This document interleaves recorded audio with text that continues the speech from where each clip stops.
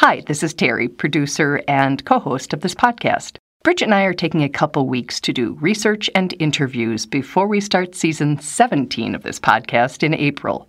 Today, please listen to this episode from our archive.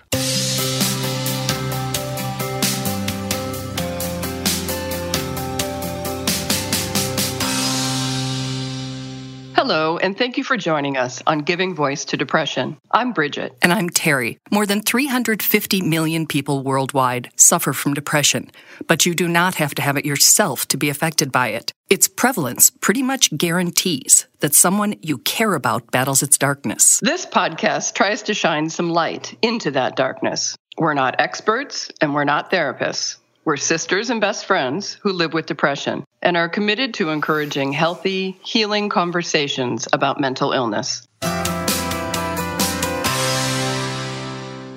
Hey, Terry. Hello, Bridget. Nice to be with you again. So today's guest, Corinne Purtill, is a journalist, wife, and mother with good friends and a supportive extended family.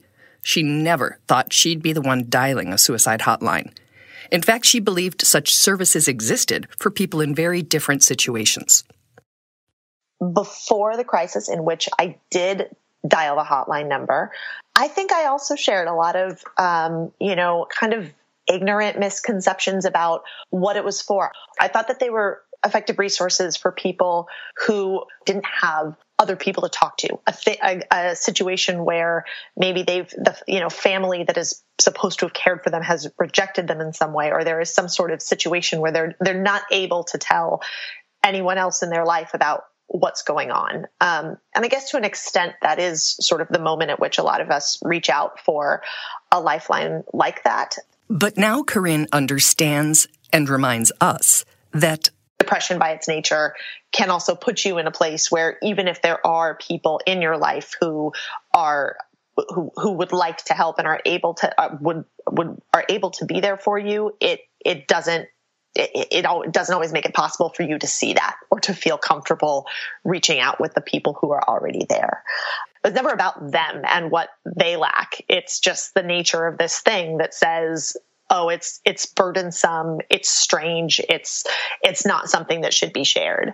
And I also thought that maybe I didn't think it was serious enough that I would need to sort of inform people of it. It felt like something I could, and most importantly, should be able to fix myself, deal with myself. And that is one of depression's go-to lies. By convincing you to keep its symptoms a secret, it closes the door to a healthy, supportive outside perspective or treatment. Essentially, it gets you right where it wants you. There are very few problems that thrive in silence and isolation and shame, which is a very separate thing from privacy, which I also think that, you don't have to tell the world about your personal health concerns, whether it's depression, whether it's asthma, whether it's your chronic stomach aches. You don't have to tell everybody you meet about your personal business. Being private isn't a decision made out of shame. You can just you can just keep what you want, between the people you trust the most. But when you're not telling people things because you think it's wrong to tell them and because you are afraid of what they'll say, if you tell them, that never goes well. That never goes well. It did not go at all well for Corinne, who concluded, based on some published research, that it would be best for her developing child if she went off her antidepressants. What I didn't read and what wasn't often really reported very well alongside these studies is that the risks for women who abruptly stop taking their medication during pregnancy is of a severe depression relapse is something like 1/3. If you were to abruptly say, I'm not going to take my insulin anymore for my diabetes, the idea that you would just abruptly stop treating a health condition while you were pregnant without any sort of other mitigating care is just a really poor idea. And mental health is the same. So despite her increasingly dark thoughts, Corinne put a smile on her face and trudged through the days pretending. I lived with relatives who saw me every day. It was so important to me that none of them see what was going on. And I was taking very active measures to to try to create the exterior of somebody who was still functioning fine at life. But I wasn't at all. And I don't that's something I wish I could understand better, how you're able to have both these incredibly inaccurate and skewed thoughts and yet still have the functional ability to give the impression of being okay. I don't understand how that works. Do you think giving that impression is so they don't stop you, or is it just so you don't have to deal with their reaction? Yeah, I think it's part of the shame, I think, of not wanting anybody to know what's going on. There is some like crazy control thing that says like, I'd rather not be here than to have to be here with living the way that I am now. So there is I think there is also a thing of not wanting someone to stop you from what seems to you in this crazy set of logic, the right thing to do. It's another really gross symptom that separates you from anyone who could help you. And that also blinds you to just how necessary help is at that point.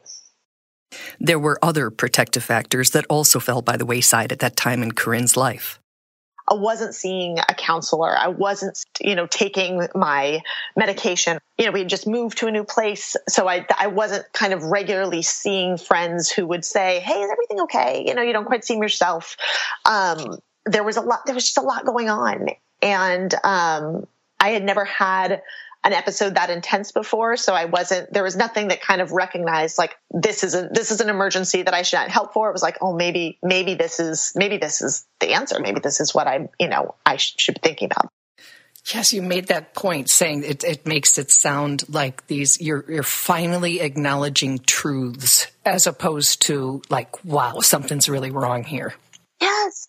Exactly. And I think that's just the worst symptom that depression has, is to make you think that it's not an illness, that make you think that it is reality. It's not a symptom of the disease to feel this dark and very, skewed way about the world. That you're somehow more in touch with reality rather than less. Oh, it's evil. It's just, like if you watched a movie like that and somehow the bad guy, was able to do that in your head, you'd be like, whoa. And then it happens. It happens to, people every day, and it's scary as hell because it's in your own voice and you do believe it. Yeah. One very dark day, Corinne was convinced of one of depression's most cruel and dangerous lies. Could say with like a 3-day period, I went from functioning fairly, fine to just this alternative world in my head that was very dark and was also certain that my family, my daughter and my husband would be better off if I was not there. That there was this, I'm not even sure if I can walk through all the logic, or that it's even healthy to walk through all the logic of this very bizarre, these thoughts. Which brings us to the hotline call. Corinne had decided to act on her suicidal thoughts. She made a plan, which involved a drive. Then something stopped her. She writes about that moment, weeping in her car. I felt my heart plummet because I knew I wasn't going to do what I'd planned to do, and I didn't know what to do instead. I was a mess, a crazy mess, all tears and snot. I didn't want to call anyone. I had to call someone. I didn't know who else to call. I didn't know what else to do. I felt like I had just backed myself into a corner that I didn't quite know how to get out of.